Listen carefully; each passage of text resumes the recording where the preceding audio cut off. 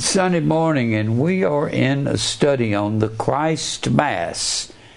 Today is the 22nd of December, and I put a title up here on the board for you. And these are some things that are very important. Most of the preachers in America do not go along with this, and this is something that I studied. The Bible started when I was 17 in 1956, and I studied for years. I didn't know where I was going. My father was an old country Baptist preacher. He would read 4 or 5 verses and tell stories. I had no idea what all of... He'd tell stories mainly about his personal life, not about the Bible. And I didn't know... I felt conviction to study. I didn't know where to start or what to do. And I would read and quit and read and quit and read and quit. Does that sound familiar? Has anybody else done that? And I'd keep forcing myself to read. And one of the things I kept noticing was Israel kept getting in trouble with these sun gods. The reason I found out that Christmas is paganism was not because I heard some preacher say it. I didn't know that it was. What is really amazing to me, and I've told this story to you many times, but I was living in Fort Worth with my parents and my brothers and sister in 1950-51. I don't remember what year it was. And I was 11, 12 years old. And my father had we heard about television. And I had never seen or heard of one. Here I am, 12 years old, never seen a TV. What did we do for entertainment on Friday or Saturday night? We sat, like you see in those commercials, with our ear up to a radio, and we listened to Gangbusters or Fibber McGee and Molly, and I know you don't know who that is. Ken knows.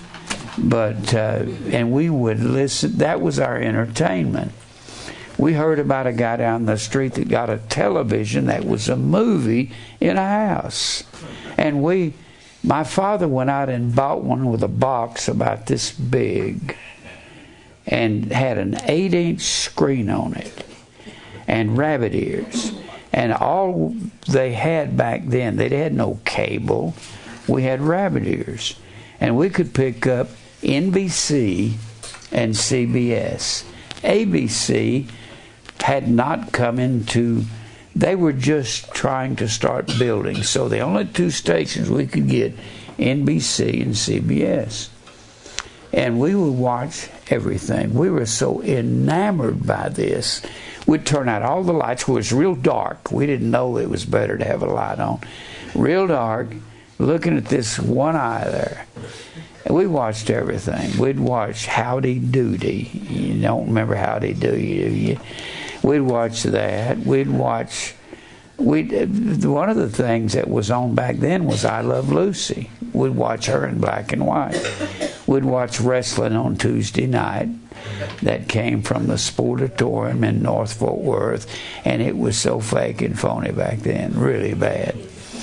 And we would watch the Midnight Mass. And where I really got a hold that Christmas was pagan, I started thinking of it watching the Midnight Mass. I'd only heard one thing about Christmas being pagan. I knew the Roman Catholic priests were evil, and somehow my father had gone to a Baptist church to listen to a converted Catholic priest, but other than what he told us, we didn't know anything about it. And I was sitting there watching the Pope doing the Mass. It's Christmas Eve, and I'm sitting there with my analytical mind as a little kid, watching that, thinking to myself, my feet didn't even touch the floor. Me and one other boy would be the littlest guys in elementary school. And my feet didn't touch the floor. I can take you to the place. The house was at 3307 Grover Street in Fort Worth, Texas. I can take you. In the front door, the couch was sitting to the right, and I was sitting on this end of the couch watching the Pope do the midnight Mass. Somebody is always having to go over and adjust the horizontal hold because it would go like that. And say, somebody adjust it. So they would adjust this horizontal hold. And I watched the midnight Mass, and there's the Pope. And I'm sitting there saying to myself, is this Christ's Mass? Is that what they did? They took those two words and stuck them together, dropped an S off of it to maybe cause it to be acceptable. And I'm sitting there saying, I believe St. Nicholas, I believe his name, another name was Santa Claus, and it went through an evolvement going through Holland, and they called St. Nicholas Sinterklaas in Holland. When it got to America, he was Santa Claus. It's St. Nicholas, and he was a Roman. I found out, I thought, well, he was a Roman Catholic priest or something like that. He was a Roman Catholic bishop in the 4th century. He went around giving gifts to children, and some of the historians say that he was a pedophile seducing children with gifts. He was Roman Catholic. That's not hard to understand. The priests were supposed to be they weren't married. They were not supposed to be married according to Roman Catholic rules. And it is said that the Roman Catholic Church built a brothel near the Vatican to service these priests. Now, the priests were very, very worldly because they were men. They either were one of two things. They were either straight or they were homosexual. When they were straight, there's a book that's put out by Jack Chick Publications out of Ontario, California. You can get all these things from him.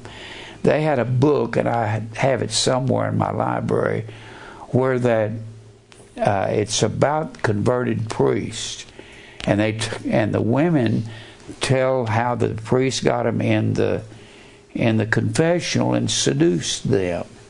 Some of them would seduce the women, some would seduce the children.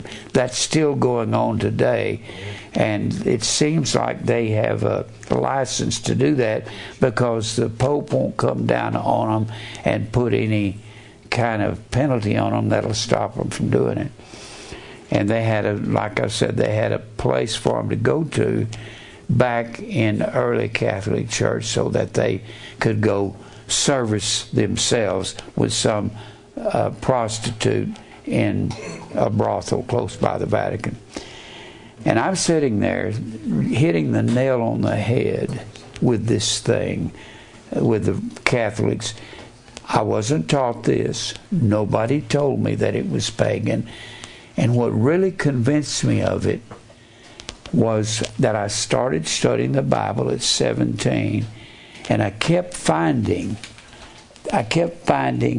that Israel kept going after the sun and the tree goddesses. The tree was always represented by the moon, and the sun was represented by the fire upon the earth, the sun and tree. And I've written something up here. Christmas is the most evil sin in the Bible or in the history of the world. Israel went after other gods. That's what Christmas was. Christmas had another name 2,000 years ago. Or should I say 4,000 years ago. I've got a book here called 4,000 Years of Christmas. Of course, you realize Jesus was born 2,000 years ago, not 4,000. Christmas has been around under another name for thousands of years.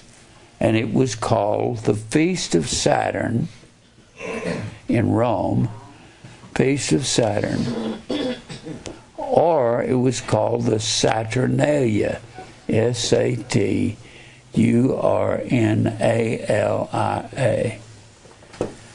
And it is the most evil that was in the world. It was Israel going after other gods. The fire god in Israel was called Baal. And Baal means the Lord. That's what the pagans called their god, was the Lord. But God wouldn't allow his people to call him that. Whenever I say that Israel went after Baal and the grove, or the tree goddess, the word grove is Asherah, Asherah. It means upright. It is the same God in Jeremiah 10, and in Isaiah 44. And everywhere you find the grove, it's Asherah. Now, the McClintock Strong will tell you that Asherah and Ashtaroth were all the same deities. Ashtaroth, when you find Ashtart, and from Ashtart we get Ishtar, and Ashtart was the same thing as the Ashtaroth. It's Ishtar, or it was called Easter in the English world. Easter. So Easter is a part of the pagan system. And Ashtaroth is a generic name. You know what generic means? When you take a generic medicine, you take something that has the same formula in it under another name. Now, the reason God split the kingdom of Israel was because Israel went after this system of, it wasn't called Saturnalia in every area. It had many different titles. And in the ancient world, it was Baal in the grove. It came into the Catholic Church because of two particular Caesars who said, these Caesars were Numa and Gratian. And these two said, we will not wear the robes. We will not wear the robes and participate in the Pontifex Maximus. Pontifex Maximus is the title for the Pope in Vatican City. That's the title. And they said, we will not wear these robes. So what they did, these men here that were Caesars, they outlawed the fire worship of Rome. Fire worship, and they implemented the fire worship into the church. And that wasn't hard to do. What they did, they changed the names of the icons. An icon was a representation. Means to represent. The Greek word is I-E-I-K-O-N. That's the word in Romans 8:29, for whom he did foreknow, he also did predestinate, to be conformed to the image. The word image is icon. It means representation. Representation, what represents. What they did, they took the niches. Now, those of you that were Roman Catholics, you know what a niche is, don't you? Gwen, you know what a niche was. She was Catholic. Anybody else is Catholic. A niche is where they have an icon or a statue, and you'll be walking around the Vatican or some church, some diocese, which is what they call a church area, and it will have a statue in here. And you've got statues all over the place. And what they did, they renamed those statues. They renamed, this was the deadly wound that was healed. I'll give you that in just a minute. That's in Revelation, the 13th chapter. Now they took these niches and they gave Jupiter, they called him Peter. And he was the father of the gods. They took Aphrodite. Now this is very interesting. Aphrodite, A-P-H-O, Aphrodite. I can't even spell when I'm talking. Aphrodite or Mylitta or any number, or Venus, and they would rename them Mary. That's very interesting because Aphrodite means, her very name means wrath subduer.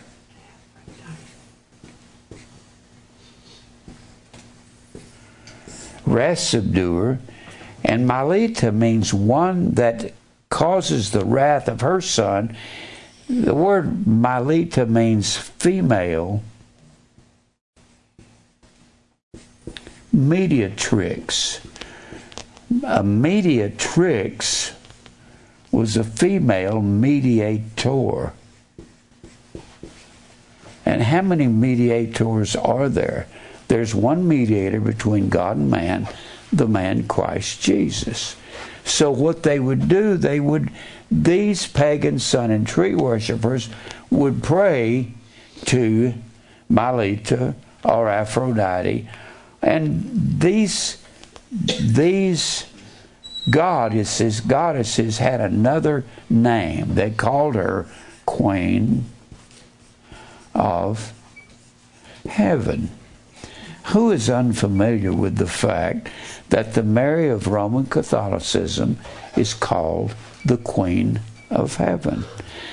Israel was indicted and God slandered them in Jeremiah the 7th chapter and in Jeremiah the 44th chapter. God says, I'll bring judgment on you for worshiping the Queen of Heaven. In the ancient world, why am I spending so much time on the female deity? Because they put more emphasis on the female deity than they did on the male deity in the ancient world. They said she was represented by the moon. It was pleasant at night. The stars were in the sky, and everybody felt good about it rather than the glaring sun. The sun was like a very powerful, angry god. Even though they worshiped the sun and they tried to assuage the sun's wrath, but they would pray. That's why the Roman Catholics pray to Mary. We're not to be praying to Mary, but they say that Mary was conceived without sin. Without sin means that she was born. When people talk about born without sin, that's the Immaculate Conception. Most people think the Immaculate Conception is Jesus being conceived without sin. That's not the Immaculate Conception. The Immaculate Conception is Mary being born without sin. And the Roman Catholics will tell you that. Immaculate Conception, Now, what amazes me, the Roman Catholics did not find out that she was immaculately conceived till about 1856. Well, why did it take them that long? Well, she wasn't immaculately conceived because they said that she couldn't sin since she was immaculately conceived. She said she was a sinner. In Luke, that first chapter, when Simeon comes to Jerusalem and he runs into Mary, and he said, God has said that I won't die until I get to see the Messiah. And he said, now salvation will come to the Gentiles. And she said, Mary replied back, my soul doth rejoice in God my Savior. I'll tell you something. I was watching Jeopardy one day, and Alex Trebek asked the people, asked the three, well, he put the question on the board. The person who said that salvation would come to the Gentiles in Luke, the first chapter. And they said, Elizabeth said that, and he said, correct. I went, before they answered, I said, Simeon said that. And the guy answered, Elizabeth, and Alex Trebek said, correct. And I'm going, no. So I opened the Bible and I go there and I said, Simeon said this. That showed me one thing about those quiz shows. They feed answers to those people that they want them to answer. Made me realize that about Jeopardy, because I couldn't understand. How can those people answer those questions that you have to dig all day long to find the answer to one of them? They have to give them books to study. Because he wouldn't have given that answer and would have said it was correct if they'd have got the right question. So, I'm not smart on all those answers, but I was right on that. Now, where was I? So the Immaculate Conception is because they said she was immaculately conceived, and she said, my soul doth rejoice in God my Savior. I have to have a Savior. I'm a sinner. That's what Mary said. So this is one of the many lies of Roman Catholics right there. Immaculate Conception is not Jesus being conceived. It is about Mary. And Catholics know that, don't you? I'm talking to Gwen. I did not. You didn't know it? I thought it was Jesus. No, it's not. It's not Jesus. It is Mary being immaculately conceived.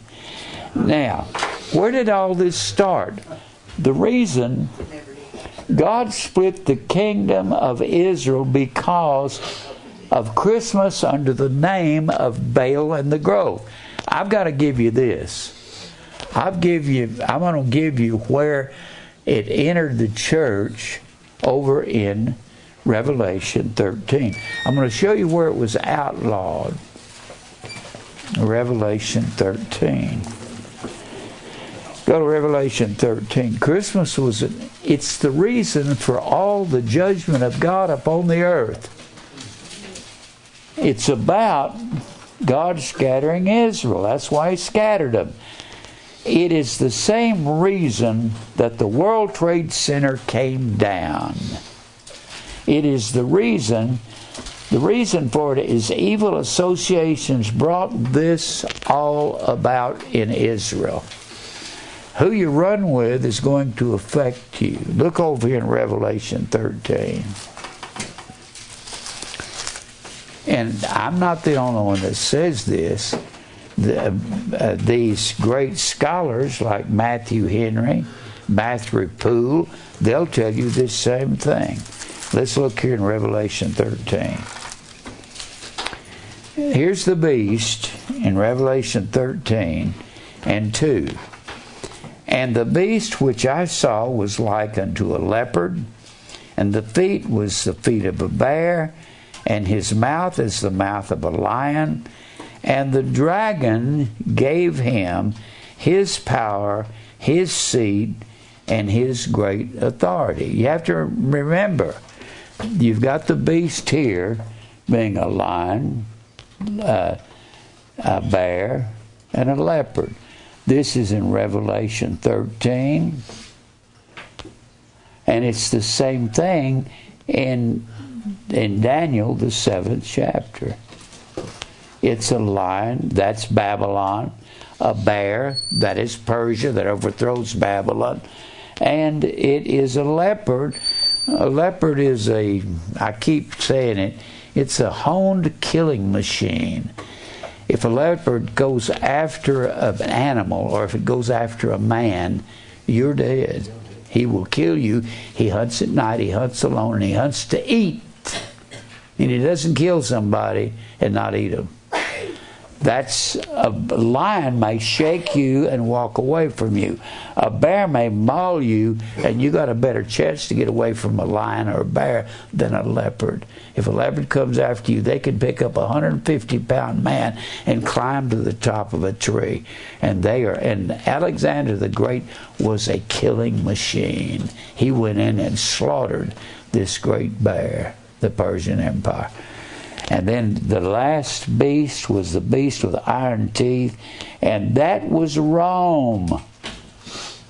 So while Rome is in charge during the days of Jesus, this is what happens right here. Here's the beast, and the Bible says, the beast which I saw was like a leopard, and his feet, you need to cross that out in your Bible. It's not his, it is the word A-U-T-O-U. Autou. Now, Mr. Mounts and Mr. Wallace will tell you, when the word autou is used, this is a form of auto. Auto is self. It's a form of A-U-T, Ada. And auto is actually him. Him and her and self are forms of the same word. If it's masculine, it will be him. If it's feminine, it will be her. It'll be her. If it's autou and the antecedent is neuter gender, it will be neuter gender. Mr. Mounts and Mr. Wallace tell us autou, which is this word his, can only be masculine, male, or neuter gender. And what makes it masculine or neuter gender is the antecedent. You see, I don't know what an antecedent is. It's real easy. An antecedent is the noun or pronoun that a noun or pronoun. A noun is a person, place, or thing. Pronoun means it's for the noun. Jim threw the ball. He, or let me put it this way, she caught, no, she then hit another ball. Well, Jim is not a she. If it's referring back to Jim, it has to have the same gender as Jim. You understand that? Anytime you've got a pronoun referring back, you have to have he. He. Is that important? It's all important. This word he and his all through this verse is referring back to the beast. So whatever the beast is, he, his, and him has to carry that gender. You understand what I'm saying? The beast is the word toe. Here's the beast. The beast is to therion.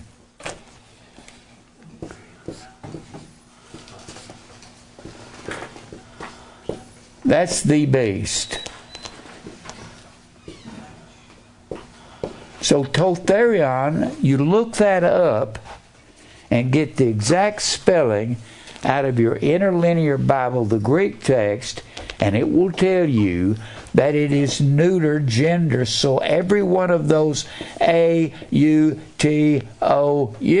has to be neuter. It has to be its. That's what it has to be. Are you smarter than those guys that translate the Bible? Well, in this case, I am. Because when you take an interlinear Bible, I got one over here, and you look this verse up, every time it says his in your King James Bible, it will say it's in the interlinear. So here's the way it needs to read. Has to read this way.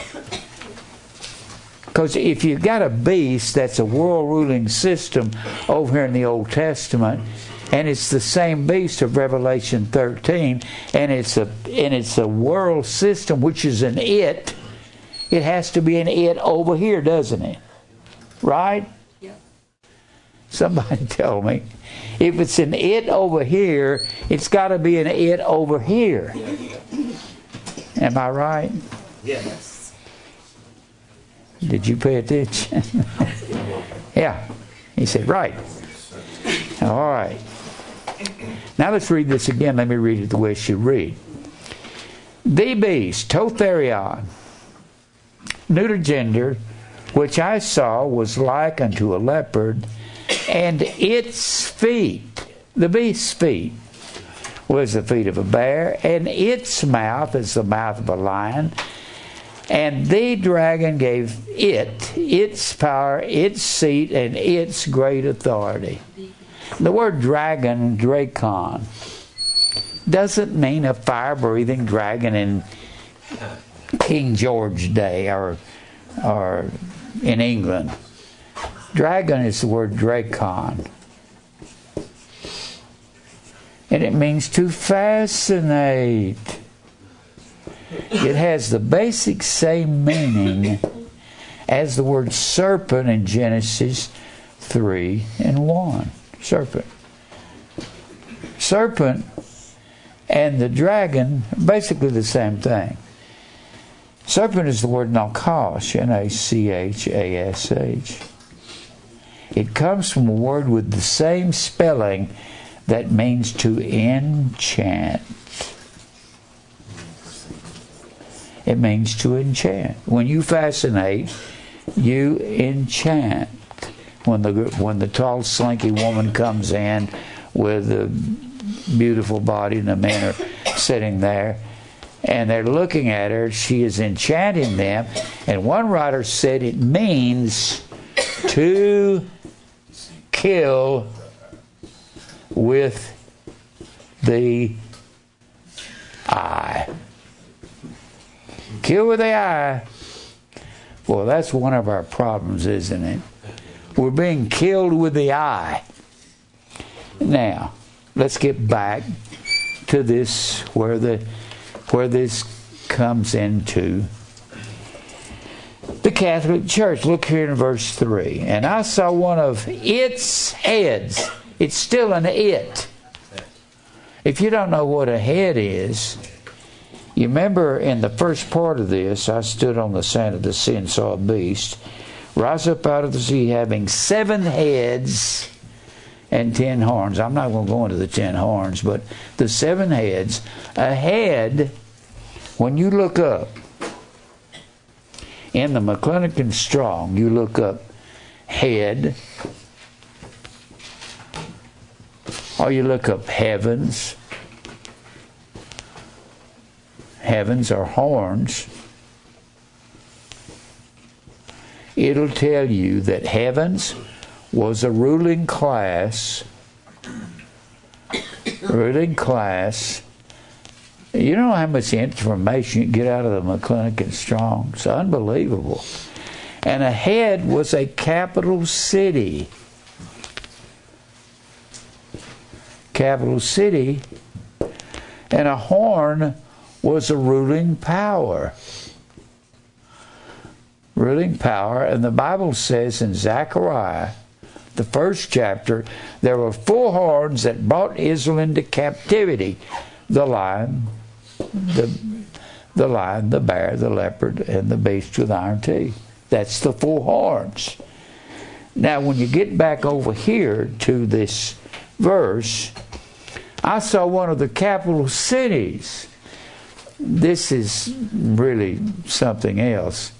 One of the capital cities, as it were, wounded to death. This is not somebody getting shot in the head. When John Kennedy was killed, everybody swore, since he was a Roman Catholic. I was 24. Me and Lee Harvey Oswald were the same age, the one that shot him.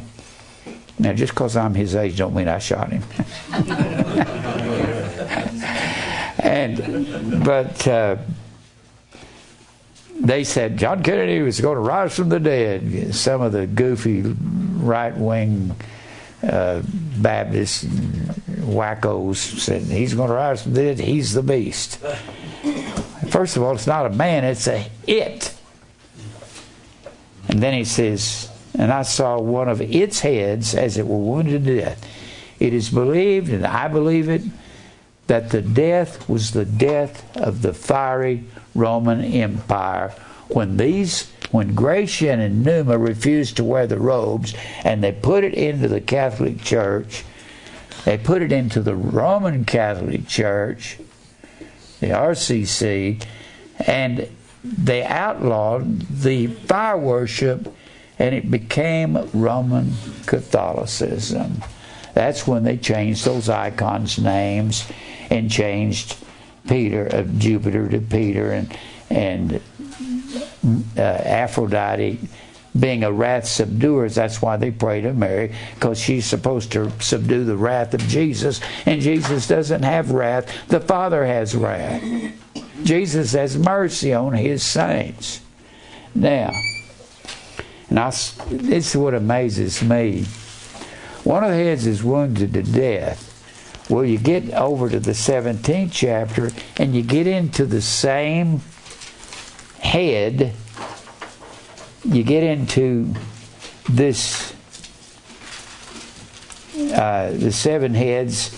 Well, he says down here in verse 8, the beast that I saw was and is not. It means it is not because it was outlawed. I'm trying to show you how Catholicism came into the Catholic Church. Ascend out of the bottomless pit, a place of no knowledge, and go into perdition.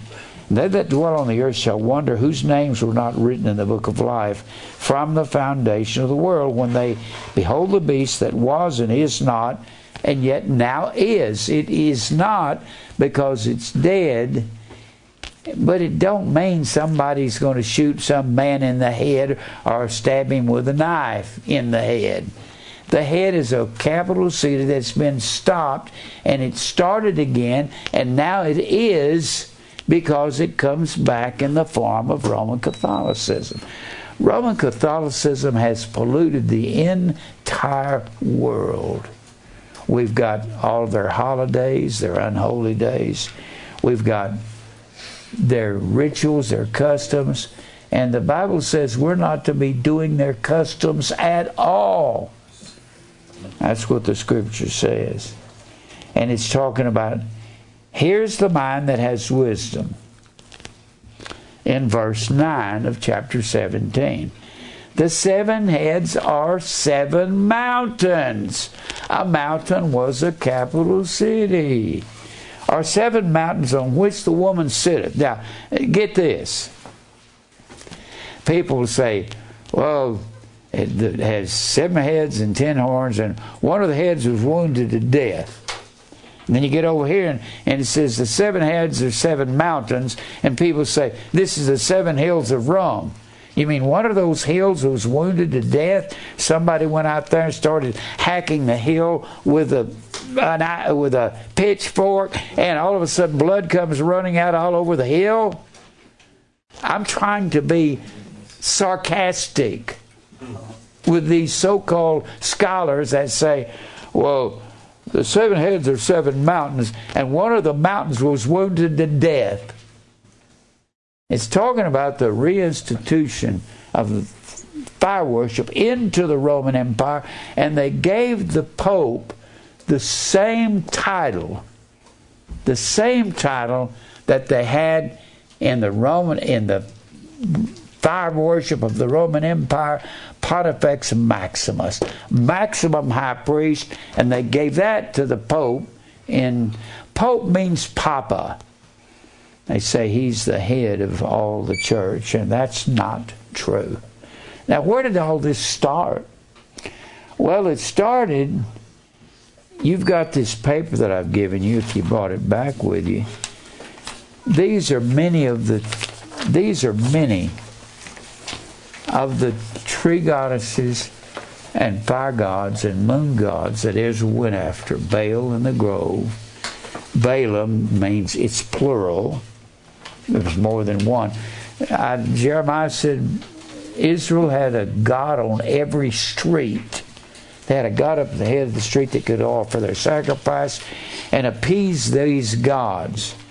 You got the grove over here. Every time the grove is mentioned, there's things on the grove I got to read to you. I am not trying to be crude, but this is very interesting. If I can find it, I've got a stack of stuff here. All right, hold on. I could just tell you this. They tell you that these tree gods and fire gods were all the same. It don't matter where you went and what culture you went into. I can't find the paper. That the Ashtaroth, the Ashtart, was Venus. She was worshipped. Venus was worshipped in the form of a triangular cone. Venus, when you see Venus de Milo, that was an invention of the last few hundred years. The one that's Venus in the Louvre in Paris, the world famous museum, and she doesn't have one arm or something. That's a late development. The ancients tell us that Venus was worshipped in a form of a triangular cone, like so.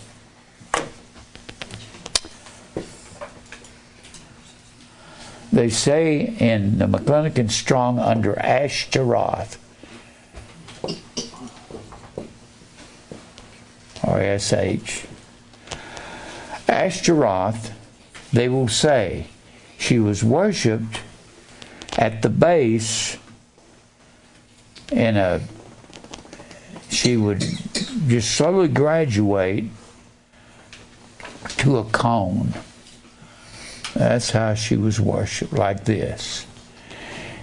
Jeremiah 10 says, they cut a tree out of the forest. They deck her with silver and gold.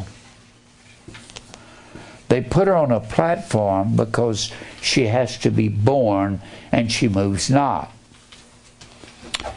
Mr. Layard.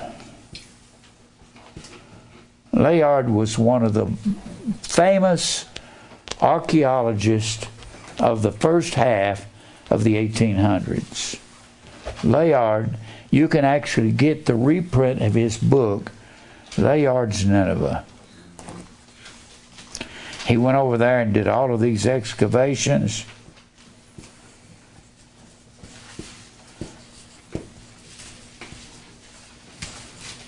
Layard's Nineveh. He did all these excavations, and he says, since they worshipped all of these deities in the stars, and the word Ashtar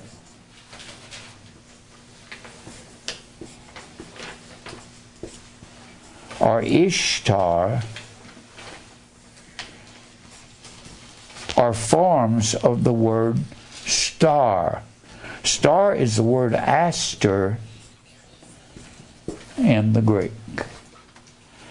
And so he says, Mr. Layard says, they put a star on the top of Venus. And they say something, I'm not trying to be crude, but this is what they tell us. They tell us in the McClintock and Strong and several other articles that this, what they worshiped, this was sex worship. Everything stood for some sexual thing. And they tell us that this was the phallic symbol of the woman, or the pubic triangle. That's what you're worshiping when you worship the tree. That the male, when you see steeples of any kind, that's the male genitalia. We are involved in something so crude. And if you don't like this, you don't like the history of the Bible. It's the truth. In fact, if you got McClintock and Strong, I challenge you to look up Ashtart and Ashtaroth and read the whole article on him.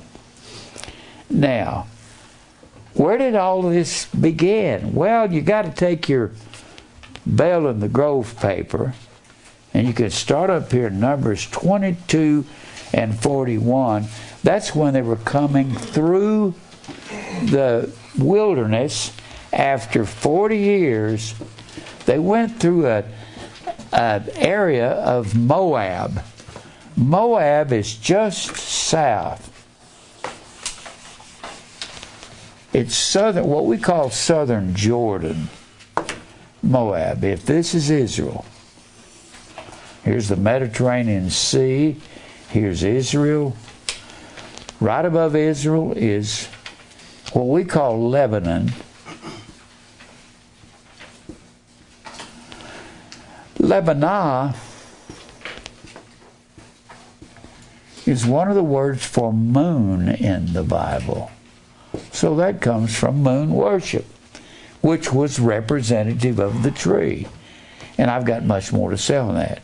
This was also called Tyre and Sidon in the ancient world. Tyre and Sidon. Well, when they were coming back out of this Sinai Peninsula, that little tongue right there, they spent 40 years in there. When they were coming out, they're coming over here through what we call Jordan. Jordan is right next door to Israel. Israel is on the eastern end of the Mediterranean Sea. They were going through Jordan, and that's what they called Moab in that day. I don't know if I can draw this right.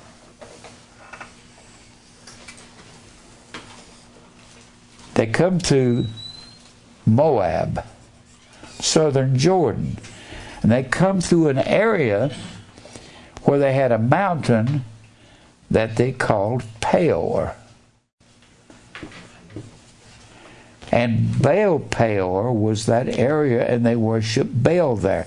Israel has been out here in the desert for 40 years, and coming home, they go through Baal Peor and pick up Baal and take it back into Israel on their way. And right above the Dead Sea, they cross the Jordan River. It comes out of the Sea of Galilee in the north. It empties into the Dead Sea. It's called the Dead Sea because it's a salt sea, just like out there in Utah, just like the Salt Lake. You can lay down in it and float, not drown, because of the buoyancy there in the Salt Sea. So it comes down here, and they cross the river, and on their way back in, they picked up a god on their way. And that's where Christmas comes from. Let me show you where it really started entering into Israel. The reason for these sun and tree gods is why God split the kingdom into two kingdoms. He split it into northern Israel and southern Judah. He split the kingdom because, and I have wrestled with this, did God have some reason he had Solomon do this? He split the kingdom into northern Israel, which was called Samaria, or it was called Ephraim,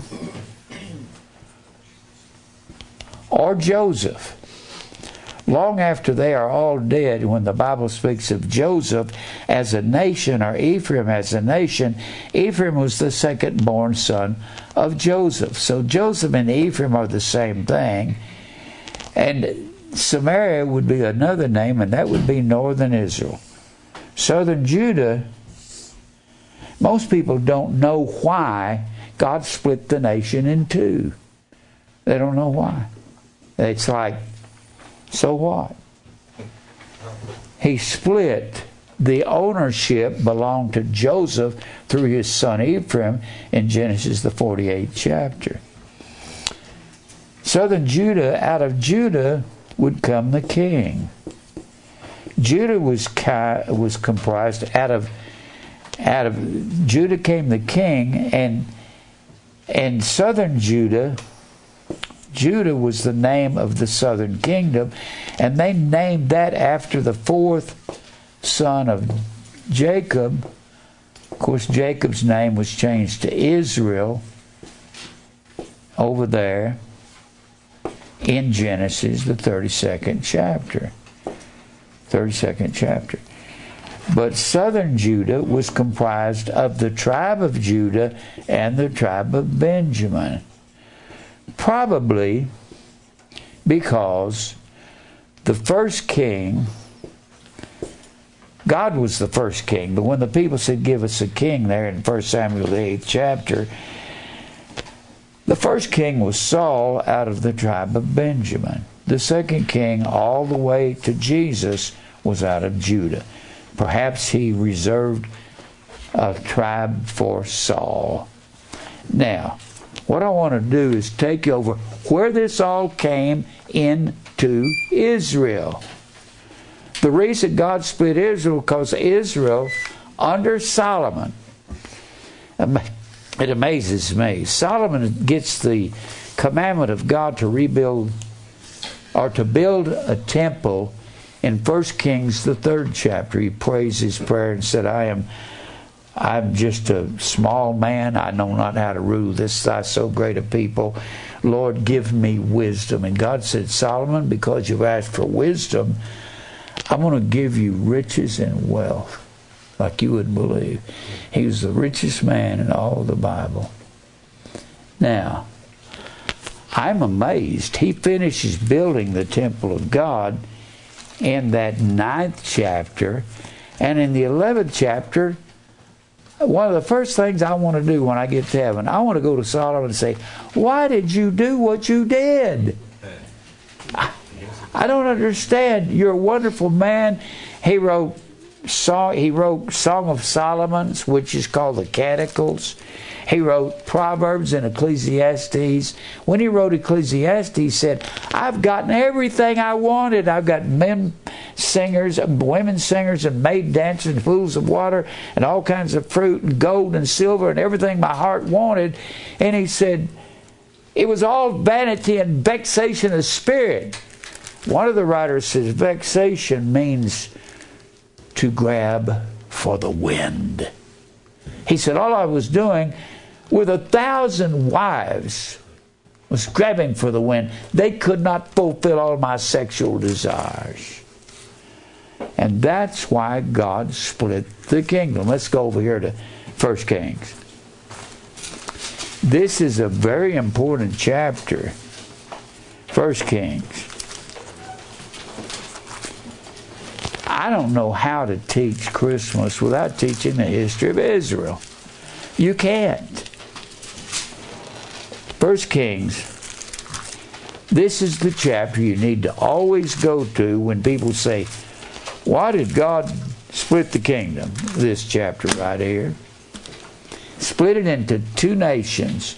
Northern Israel, Samaria, and southern Judah. So anytime you're reading in the prophets about Joseph or Ephraim, it's talking about northern Israel. When Hosea is just ripping Ephraim apart because of, in Ephraim, gosh, how can I say this and make you really get a hold of it? Ephraim was ruled by these kings here. And the guy that brought Christmas into Israel permanently, I say this is when Israel went Roman Catholic. The guy that brought it in was Ahab. He was the king of Ephraim, or the king of northern Israel at one point, and he reached out to a woman outside of Israel up here in Tyre and Sidon, married her, Jezebel, and brought her gods down into northern Israel. That's how Israel started getting polluted. It was by evil associations when Ahab marries Jezebel. She brought her father's gods. Her father was Ethbaal. Ethbaal. Ethbaal means with Baal. With Baal. But you can't forget, there was two places that propagated sun and tree worship more than anywhere else in the Old Testament. Tyre and Sidon and Babylon down here on the Euphrates River. The mother of it all was Babylon, and somehow Ethbaal became a priest of Baal and a priest of Ashtaroth, or priest of the grove. I'll just put AST. He became a priest of all this, and it worked its way down into Israel through Ahab marrying Jezebel. But that comes in 1 Kings,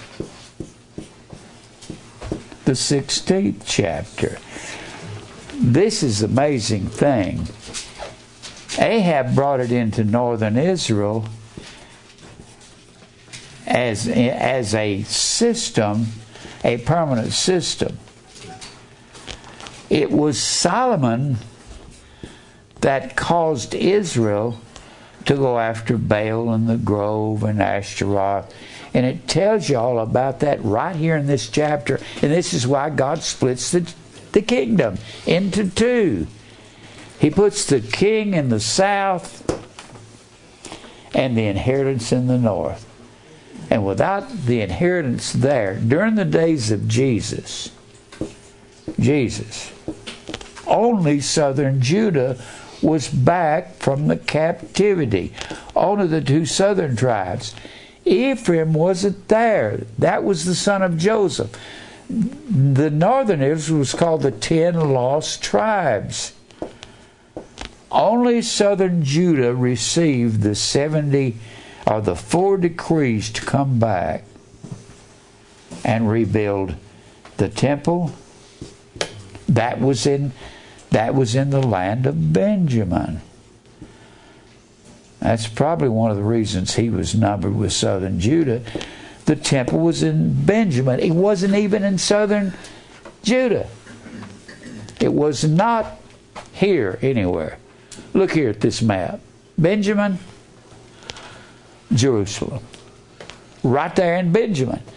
So if Jerusalem is in the land of Benjamin, God had to keep him numbered with the 4 decrees were concerning Jerusalem in the land of Benjamin, the 11th son of Jacob. So they were given these decrees to rebuild the temple, which was in Jerusalem, and to rebuild the city, which was Jerusalem. So that's in Benjamin. So he has to be numbered with southern Judah. Let's read the beginning of this is not the first time Baal and the grove is mentioned. I can't believe what Solomon did. Let's read it. In chapter 11, verse 1. But King Solomon loved many strange women. Strange doesn't mean weird. The word is nokri, N-O-K-R-I-Y.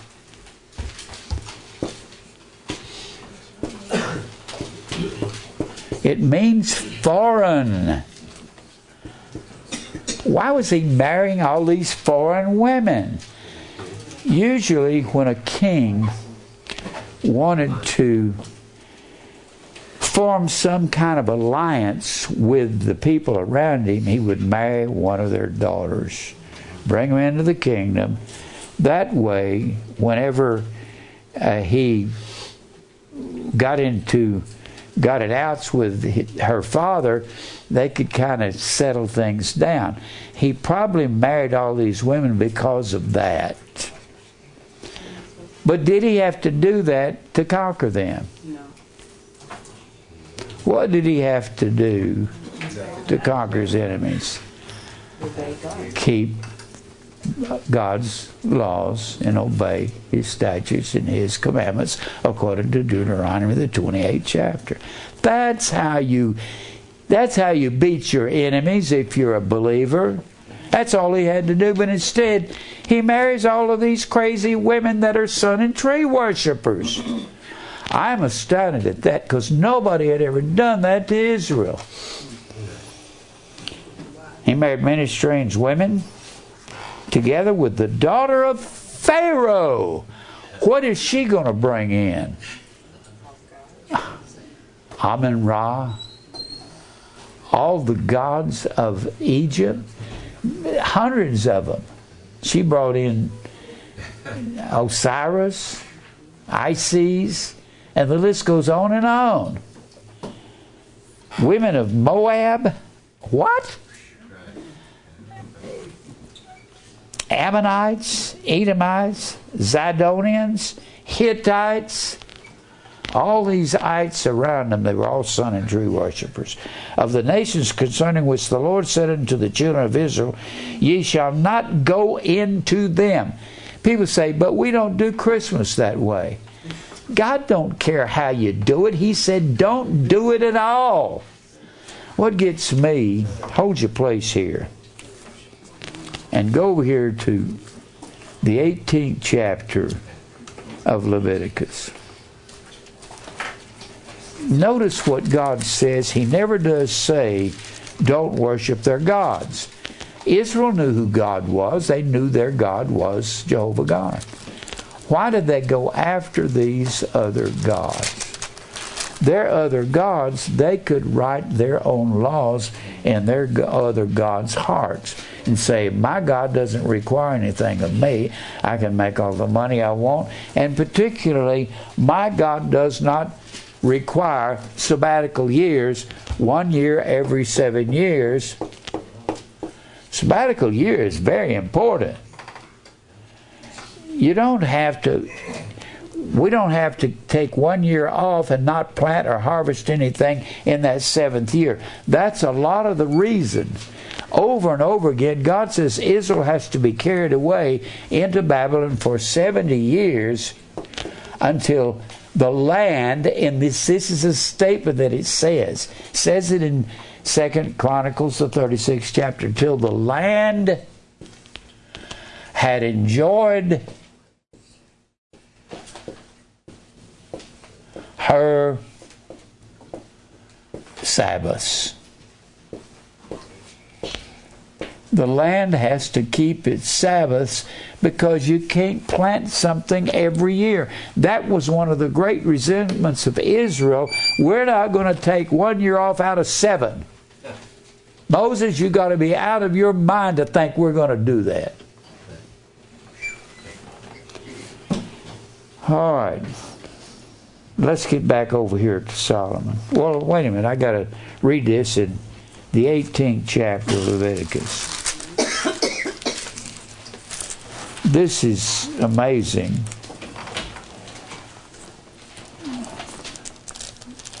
It's talking about sun worship and tree worship and all that through this chapter. And it says in verse 29, whosoever shall commit any of these abominations. Abomination is an interesting word. I love the Greek word for abomination. It's a word that means to stink. Delegma. B-D-E-L-U-G-M-A. This is the word. B-D-L-U-G-M-A. Delegma. It means to stink. We get the word B-D-A-E, bidet. A bidet is where you wash your bottom, wash the stink off of it. God says, that's what this is to me. These abominations. Then he says, I love this verse here. Even the souls that commit them shall be cut off from among their people. Cut off doesn't mean separated. It means killed or destroyed. Therefore shall ye keep mine ordinance, my kukwa, C-H-U-Q-Q-A-H, C-H-U-Q-Q-A-H.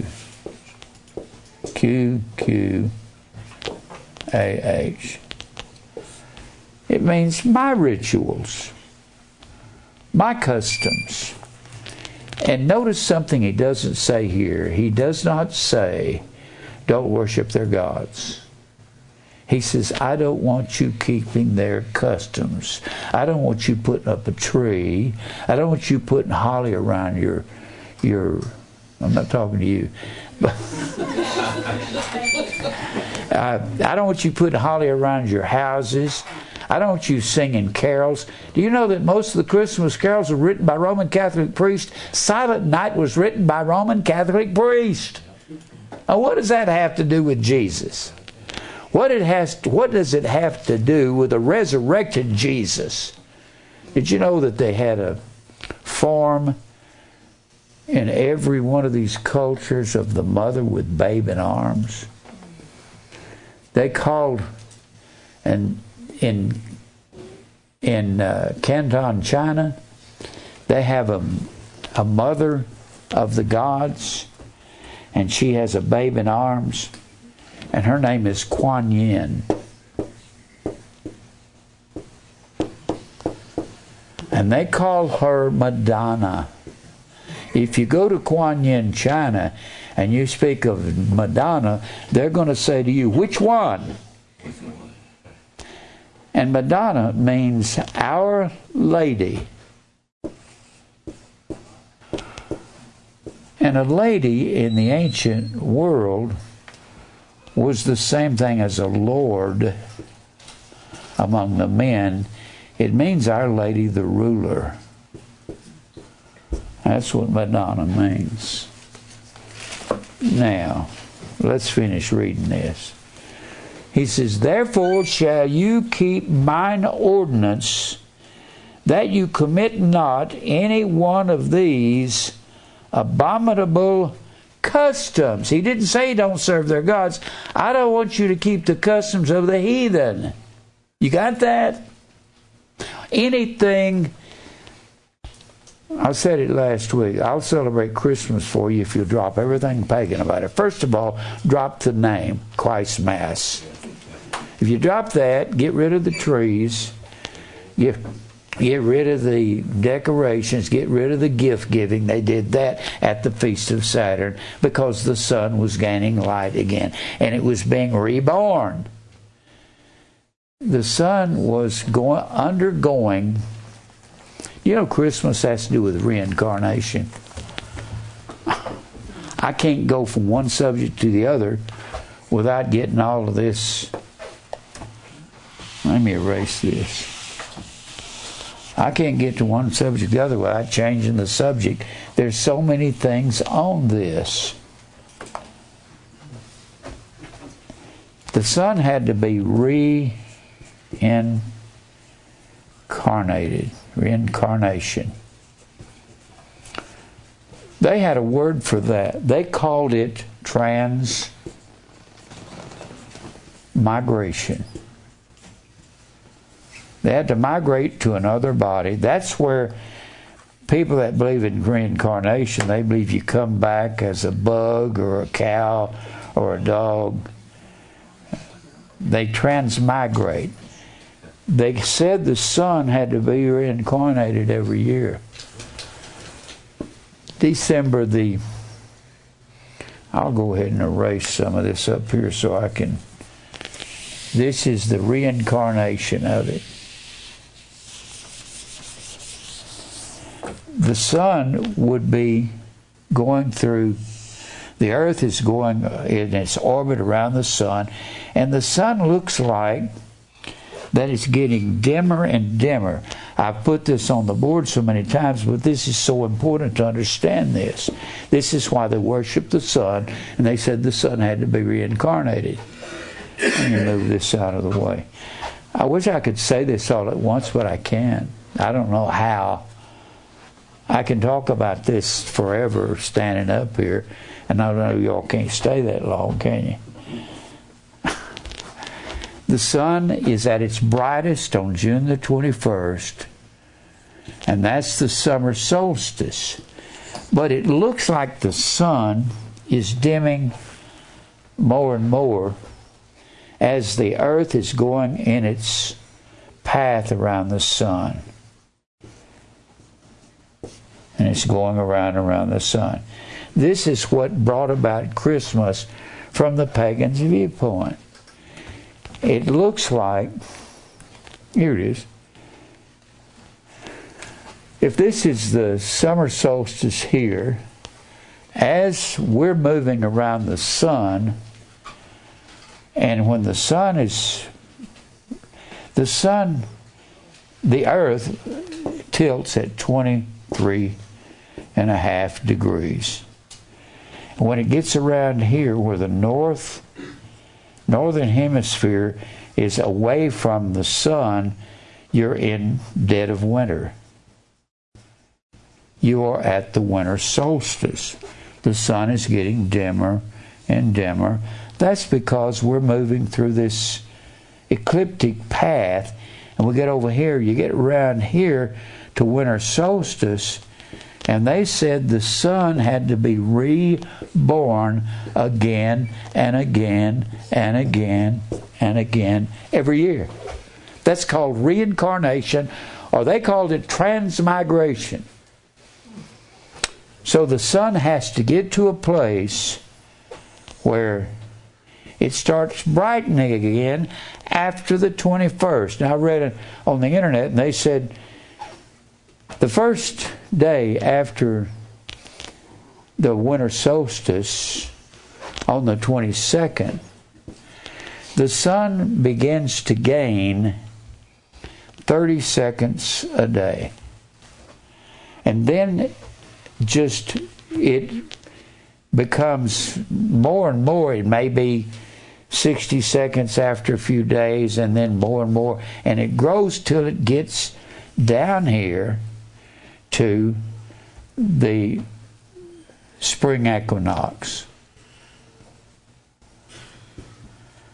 You think those people didn't study the stars? They absolutely studied them. They geared their life according to the stars. And they came up with this Feast of Saturn at Rome, and they came up with worshiping at the Celts. They had the death of the crops, and they called it evil gods was killing the crops. Hades and Styx and the list goes, Pluto. These were the evil gods. And the good gods, these were the evil demons.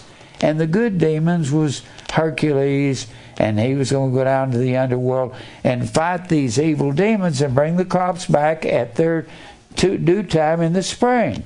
But the sun had to be reborn, reincarnated over and over and over again, because the pagans didn't know what to do with the earth. First of all, they didn't know nothing about the earth being on its axis and going around the sun. It was Copernicus that claimed that, and they put him to death for that. They believed that the earth was sitting still up until Copernicus. And these people invented all of this. So the sun's got to be reborn over and over and over again. You must be born again and again and again and again and again. And that was their way. Now let's get back here to Solomon, bringing this all into Israel.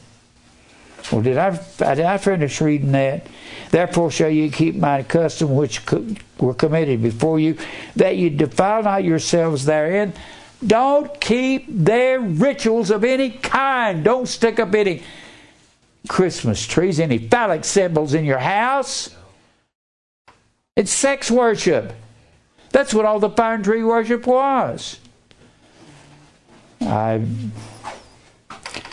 Everything they did in ancient Rome had to do with sex worship.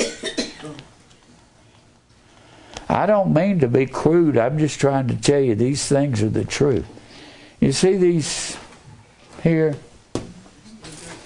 That's supposed to be the male phallus, just like a steeple on a church. Right here. They put them in the middle of everything. Maybe you'll get ashamed of wanting to be a part of it. We don't even need to resemble this paganism. I got this book. I've been meaning to read from it. 4,000 Years of Christmas. It's been around a lot longer than Jesus. It is the very thing that got Israel in trouble, got them scattered all over the world, and because Israel was scattered for 2,600 years,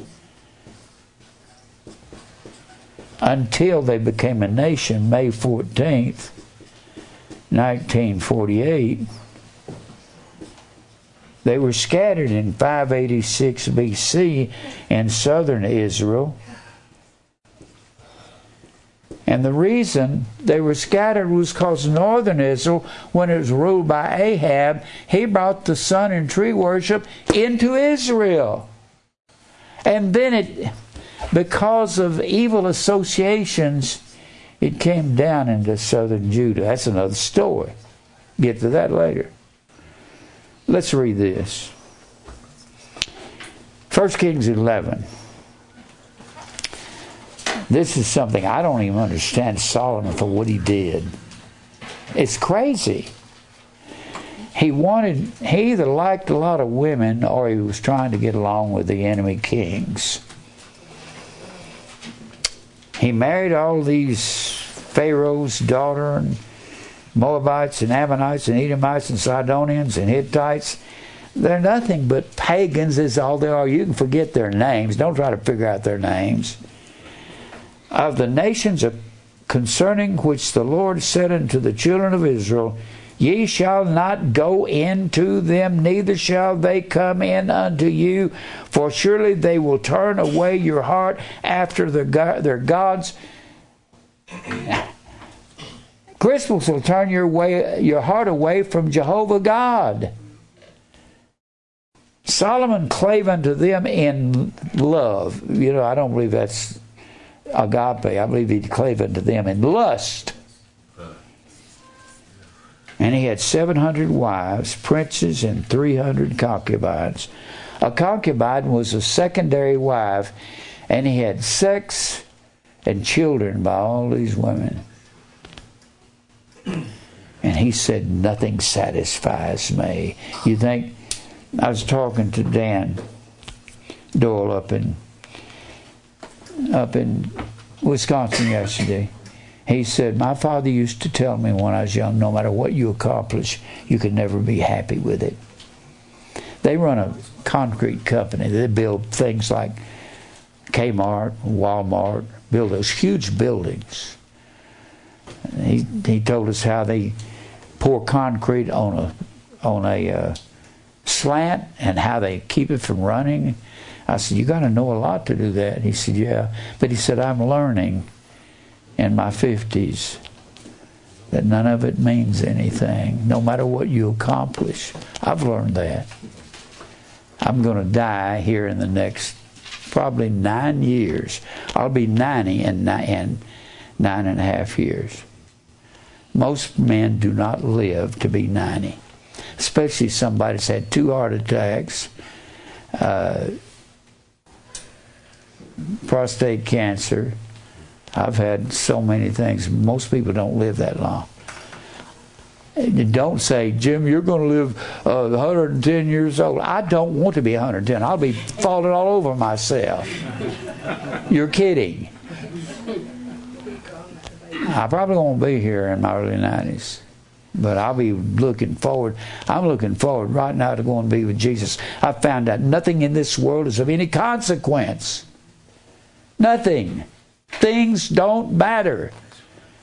If you get old enough, you'll find out, well, I don't have long to live. Why do I need to decorate myself? I used to decorate myself with fancy clothes, with diamond rings, all kinds of jewelry. Do you actually think when somebody was as beautiful as Elizabeth Taylor was when she was young, she was 20, that a diamond ring can make her prettier? No. You actually think a fancy car can make somebody like that, a super handsome guy, can make him better looking? No. And some of these stars, they got to get big diamond rings and big fancy clothes and everything they can buy. And there's no way that can satisfy. No way. Have you ever noticed the more you buy, the more you want to buy? Yeah. I've said this, I wear these colored shirts, they show up against the blackboard. I never wear these out in public, never. They're just to show up against the blackboard. That's all they're for. Or the whiteboard. I wear t-shirts that says something on them. I wear them in the winter, just in case I take, and I wear an old shirt over them. I usually wear the same shirt every day for 6 or 8 months. Because I don't care how I look anymore. I care what I say. And when I get through saying these things about predestination, Christmas, pagan, people are not going to say, well, you're just crazy, Jim Brown, but I sure do like your shirt. They ain't going to care what you look like when you get through witnessing to them, are they? You say, I just want to be clean and smell good, that's all. So I can be pleasant to people. Thank you. Let's read on. He had 700 wives, princes, and 300 concubines, and his wives turned away his heart. Solomon. Great King Solomon. How Solomon. And it came to pass when Solomon was old that his wives turned away his heart after other gods. And his heart was not perfect with the Lord his God, as was the heart of David his father. For Solomon went after Ashtoreth, the goddess of the Sidonians, the same thing as the grove.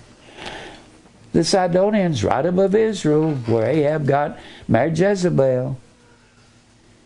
And after Milcom, another term for Moloch, the abomination of the Ammonites. Ammonite was northern Jordan. Southern Jordan was Moab. They were right next door, and God is going to be unhappy with these people that pollute Israel. Solomon did evil in the sight of the Lord. Boy, that is a statement, because God loved Solomon. He went not fully after the Lord as did David his father. Then did Solomon build an high place for Shemash, the sun god of Moab, southern Jordan. The word Shemash is the word sun in the Hebrew. Shemash comes from, we get Shemash from that. The abomination of Moab and the hill that is before Jerusalem. The hills outside the city were called the high places. And that's where they kept their Venus gods. That's where they kept... I can't give you all this picture all at once in one lesson.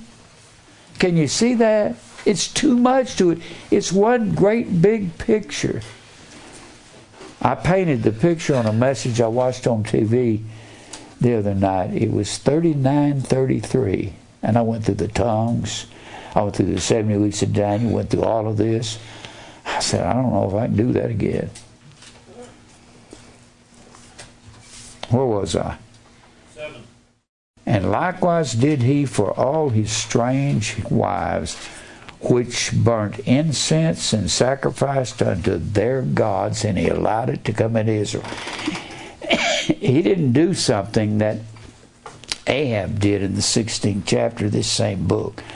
Ahab brings Baal in the Grove in and makes it the national god and goddess of northern Israel, and builds temples for them in northern Israel, and all the Levites head south. And it was because of this, which is Christmas under another name in the ancient world, that God destroyed Israel and scattered them all over the world.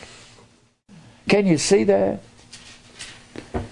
You think Christmas is okay? No, it's not. The Lord was angry with Solomon because his heart was turned from the Lord God of Israel, which had appeared unto him twice, and had commanded him concerning this thing, that he should not go after other gods, but kept not that which the Lord commanded.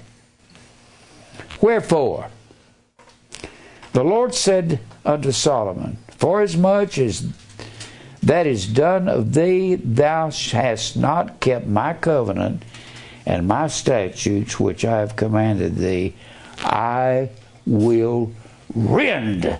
Take the kingdom away from you, Solomon. I'm going to give it to your neighbor that's better than you. From thee, and will give it unto thy servant. What he's talking about is the kingdom, the inheritance of the kingdom. Up to Solomon, it was one nation.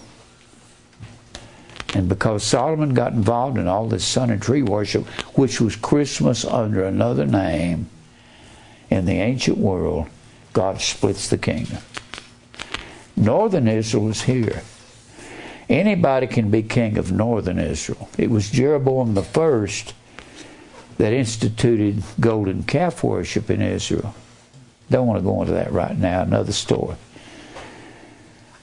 But the kingdom was split because Solomon, he allowed his wives to keep worshiping sun and tree gods. Brought it into Israel. And God gives the kingdom, he gives, this northern Israel is ruled by Ephraim. That's the same thing as Joseph, the same thing as Ephraim, the same thing as Samaria. And it was Ahab in the 16th chapter that brings this Baal in the Grove in from Tyre and Sidon and sets it up in northern Israel, and it finally comes down to southern Judah. How? These are all sons of David. When you go to Solomon, the son of David, he's of the tribe of Judah. Rehoboam is the son of Solomon, he's of the tribe of Judah.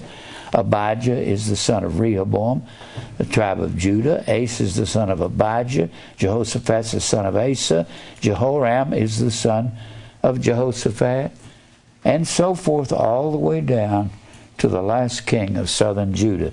This set calls this the surviving kingdom. That's because they survive after northern Israel is carried away, because they get just solely, completely immersed in this sun and tree worship in northern Israel. That was Christmas. That was brought into the church. Sun and tree worship. You cannot understand the Bible and believe anything that's true by celebrating Christmas. It's the most evil thing in the Bible or in the world. It's Israel going after other gods. There's nothing worse than that, and completely disobeying God. You think God's pleased with that? I keep saying it, Christmas is Christ Mass. It's the Mass of Roman Catholicism. It's in the very Word. That's what bothered me at 11 years old back in 1950 when I was watching the TV. I'm going, Christmas, Christ Mass, is that Christ Mass? Did they separate? They pulled the two words together and make it one word and drop an S so it'll kind of disguise it and sell it to the people? I'm going out of time. But the kingdom had been given to Joseph, especially Joseph's son Ephraim, in that 48th chapter of Genesis. And here is where it's happening right here. I'm going to take the kingdom away from you. Notwithstanding, in thy days I will not do it for David thy father's sake, but I will rend it out of the hand of your son Rehoboam. And it's Rehoboam that causes this kingdom to split. But the kingdom splits because of Solomon's double-mindedness. God says, I'm going to make Rehoboam make it split.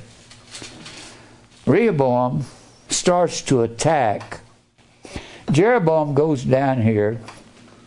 Jeroboam is not a brother of Rehoboam because their names sound alike. He's the commanding general for Rehoboam. Rehoboam is the son of Solomon. When Rehoboam becomes king, he's trying to do something about this thing of his father. Well, the old men come to Rehoboam. They tell him, quit being so hard on the people. Solomon has been exacting so many taxes from them. It's destroying their feeling for the king. You're going to have to be easier. He said, your father chastises us with whips. Be easy on us. Well, Rehoboam listens. He calls in his young buddies. He's a young man. And he calls in his high school friends and says, hey, the old men come to me and tell me to be easy on Israel because my father Solomon built the kingdom and taxed them to death. What do you think? They say, you tell them you're king. You're the king. You do what you want to do. And he listens to these dumb kids. And so he says, he tells Jeroboam, his commanding general, this. Jeroboam takes 10 of the tribes and goes north. Rehoboam gets his army together and says, I'm going to attack Jeroboam up north. And a prophet comes to Rehoboam and says, no, this is of the Lord. You don't attack Rehoboam. You don't attack Jeroboam. So Jeroboam comes up and says, what am I going to do? The people will go back south and they'll join Rehoboam if I don't do something. So he builds a golden calf. This is how the golden calf got in. He builds a golden calf. He doesn't say the golden calf is God. He just simply reduces Jehovah to a golden calf and said, behold, the God that brought you out of Egypt. He said, that will keep them up north and keep them from going south. So that was the split of the kingdom under Rehoboam. And I'm out of time. I got other stories that go along with this. I got to tell you the story about Ahab and Jehoshaphat. How Jehoshaphat runs around with Ahab. Jehoshaphat is a good, godly man, and Ahab is a heathen. You run around with the wrong people, and you get all of this stuff in your life that you don't want. I'm going to have to come back and take you to the 16th chapter of this same book and show you how Ahab makes northern Israel a sun and tree worship nation. What if I said a Roman Catholic nation before it's called Roman Catholic? This is where the sun worship comes from, and whether you like it or not, it's the very thing that God caused Israel to be scattered all over the earth. It's the very reason for the World Trade Center to come down, and I'll go into that next week. Let's pray. Father, we thank you for truth.